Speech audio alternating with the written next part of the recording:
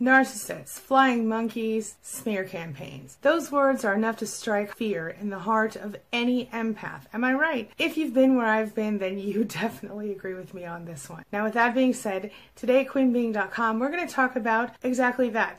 Narcissists, smear campaigns, and flying monkeys, and how those three things work together to make your life more difficult as you're going through probably one of the most difficult times in your life already. In addition to my own thoughts on this subject, you'll be getting Richard Grannon's thoughts as we continue our series this week. So, let's get started. My name's Angie Atkinson, and on this channel I offer free daily video coaching to help you discover, understand, and overcome narcissistic abuse in toxic relationships. I like to call it toxic relationship rehab.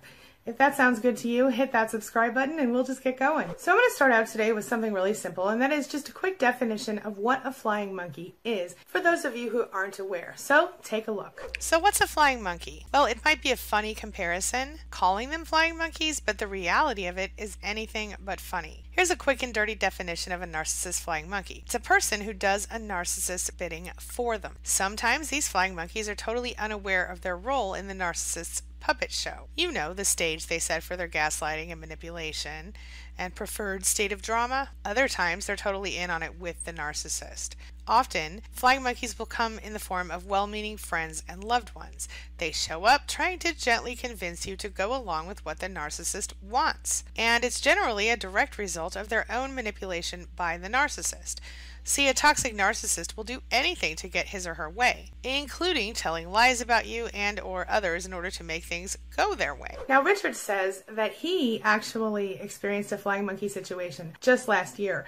And in this next clip, he's going to explain to you exactly how he thinks that you should deal with a flying monkey and what he says helps the most when you're triggered by a flying monkey. Take a look.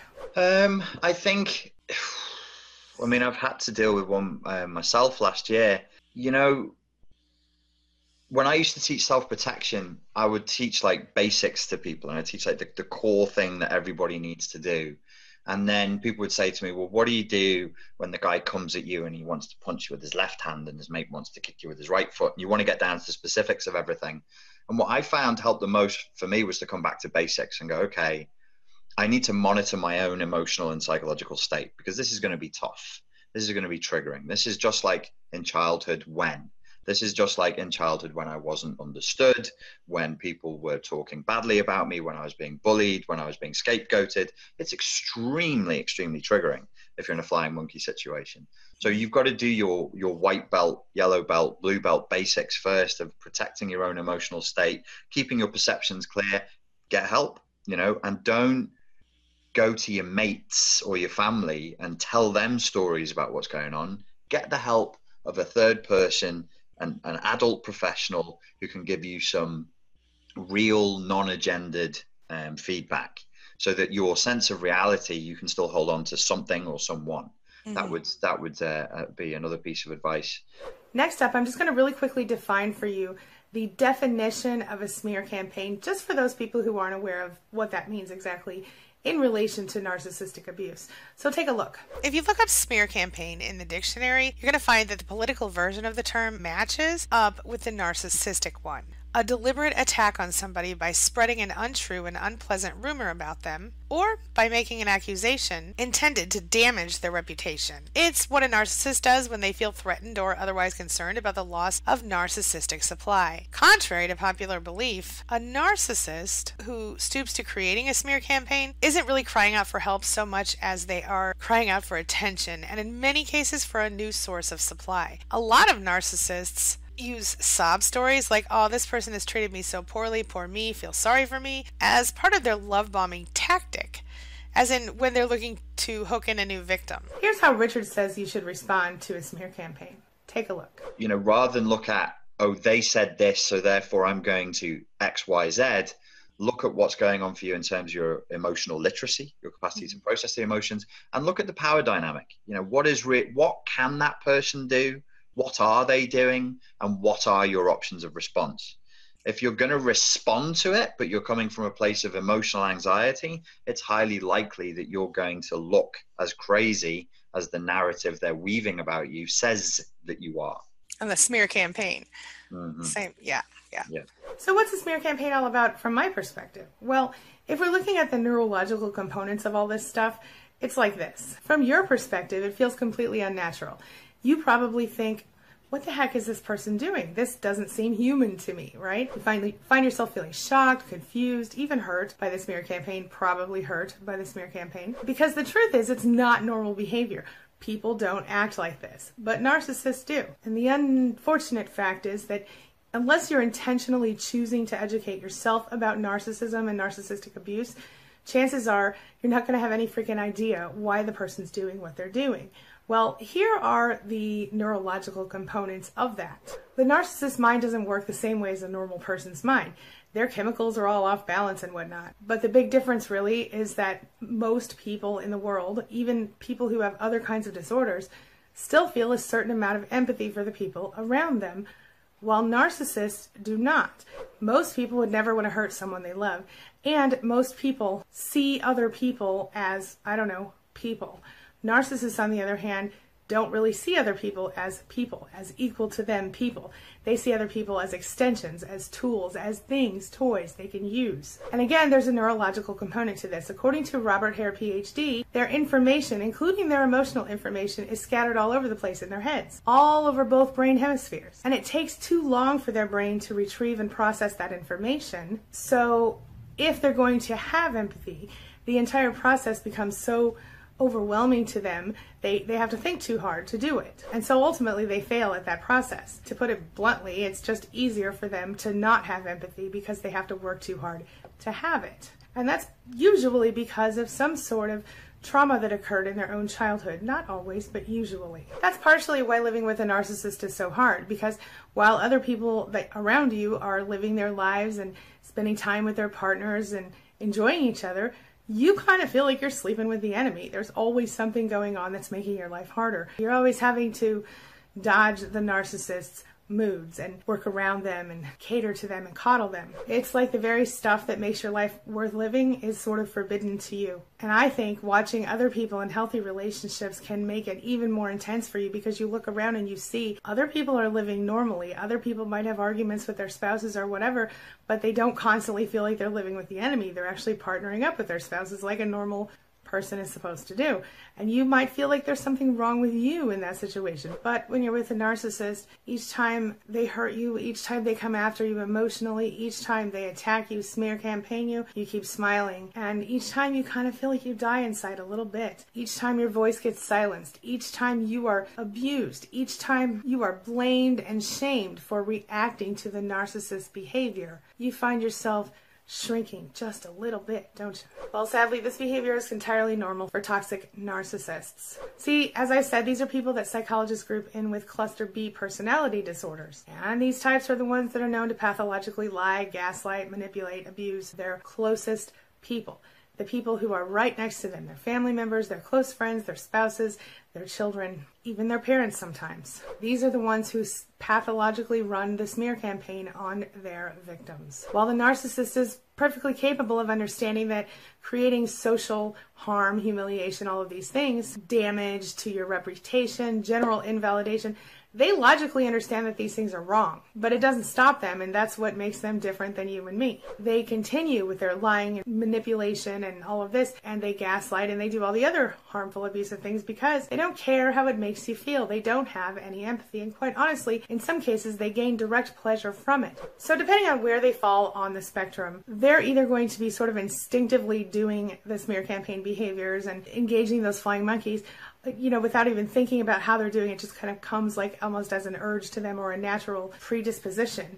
Whereas when we're talking about someone on the psychopathic or sociopathic end of that scale, these people, or spectrum, these people are going to be more likely to calculate and choose to do things to hurt you directly. Do you feel me? Of course, recognizing the moral wrongness doesn't stop them from recruiting flying monkeys willingly or unwillingly to help them to run their smear campaigns, get information about you, and do all of the other things they're doing to you to hurt you in this situation. So what does a smear campaign look like logically? Here's an example. A narcissist might choose to tell everyone in your life that you're crazy.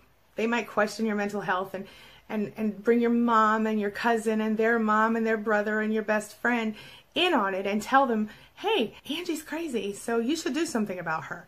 You know, maybe she needs help. I think she needs help. I'm so concerned about her. You know, they kind of start out that way. They start out with concern. Very rarely do they just come out and say, this crazy, business, cuss word. You know what I'm saying? They usually come out pretending to be concerned or worried about you. Now, sometimes they do come out punching, you know, and then it's more obvious to some people in your life. But depending on the type of allegation they put against you, all of this kind of stuff, they could literally convince your own family, and I've seen this more times than I would care to share, happen where they convince your own family that you're broken and they're the one that's trying to help you, and suddenly you're the one on the outside looking in. When you try to explain yourself and say, hey, this person's hurting me, this person has done all these things to me, then the narcissist has already prepared them. They've already said, oh, she's probably going to tell you, or he's probably going to tell you X, Y, Z. And then when you do say, this person said this and this about me, and none of this stuff is true, here's what's really true, they're going to go, oh yeah, the narcissist told me you would say that, or Joe Blow told me you would say that, and then of course you're once again left out in the cold. Even worse, this sort of is something the narcissist does that makes them happy. It makes them happy and kind of gets them off a little bit to throw a smear campaign at you. I have previously compared this to emotional masturbation. As you, the victim, spiral and feel pain and doubt and self-loathing and everything else over this situation, you're kind of floating down. The narcissist is flying up because they're almost getting, literally, they're getting psychological pleasure and even physical pleasure in some cases out of hurting you. It's a messed up situation. Even worse, the narcissist will project whatever image onto you that they need to at that moment to make their case. So if for some reason you fall back in with the narcissist, guess what they're going to do? They're going to go, oh, I helped fix her, she's all better now, at least until the next time they need to get everyone against you, in which case they'll reinvigorate that smear campaign. Oh, she's back at it again. Of course, the invention of social media does not help anyone who's dealing with a smear campaign, because very often that's the easiest, most passive-aggressive way for them to launch a smear campaign against you. Nowadays, they can launch a smear campaign to the general public. I could go on and on about that social media smear campaign, but in the interest of time, I won't. I will link you to some videos here, though. With that being said, let's just talk about how you can fix it, how you can deal with it from my perspective. You've heard what Richard has to say about it. Well, here's what I have to say. A lot of people want to expose the narcissist. They want everyone to know what they're really dealing with, and sometimes you can do that, but honestly, a couple of things are going to happen if you try to do that. Number one, the narcissist will just use your attempts to expose them as a way to say, yep, I told you they're crazy. Number two, it will give the narcissist exactly the fuel they need to obtain their next narcissistic supply. So often, like I said earlier, so often narcissists use these little sob stories, these little poor me deals to say, hey, I'm not getting the kind of support I need. My relationship was abusive. Everything was terrible. Poor me, wah, wah, wah. And then somebody feels sorry for them, takes pity on them, puts their arm around them, and before you know it, they've got a new source of supply. It's no good for you or the new supply. In fact, a lot of times if you think back to when you first met your narcissist, if your narcissist is a romantic type of narcissist, you know, if it's your partner, your romantic partner, a lot of times you look back and you go, wait a minute, I remember when the narcissist told me about their ex, and it turns out they said their ex was crazy or bad or cheating or beating or whatever. And as it turns out, chances are the narcissist was projecting their own qualities onto that ex supply. And now you're probably the victim of a similar type of smear campaign. So if you think about how you felt sorry for them and how they actually used their smear campaign against their ex to sort of condition your behavior. For example, my ex told me, oh, my ex cheated on me and she did all these horrible things. Well, my first response was to go, I will be faithful to you forever, because I wanted to take away that pain, because I'm an empath. I don't like it when people hurt. So not that I would have cheated anyway, but because of the fact that the narcissist told me, hey, this is the kind of pain that my ex caused me, my first response was, well, I don't want to cause you that sort of pain, so I will behave differently. You see, so that conditioned me to behave a certain way. They can do the same thing by telling you, hey, my ex never did a dish in his or her life. And then you might go, oh, ding, ding, they didn't like it when the ex didn't do the dishes, so now I'm always going to do the dishes. And then tomorrow when you don't do the dishes, the narcissist goes, oh, you're just like my ex, you see? It's a cycle. It doesn't work. You feel where I'm at here? Bottom line, it's not worth it. It only serves to make you miserable. So my tip for doing better for yourself is go no contact, of course. But if you can't go no contact because you're co-parenting or you're still working on your exit plan, Gray Rock is your best bet. You literally don't react at all, because the longer you don't react, the more frustrated the narcissist will become, especially if they expect you to react because you've done so in the past. But like I said, if you can go no contact or low contact, the only solution to a smear campaign, the only solution to narcissistic abuse at all is to go no contact, or at least low contact until your children are grown if you're co-parenting. If you can't do it now, start working on your exit plan, because it will empower you to do so.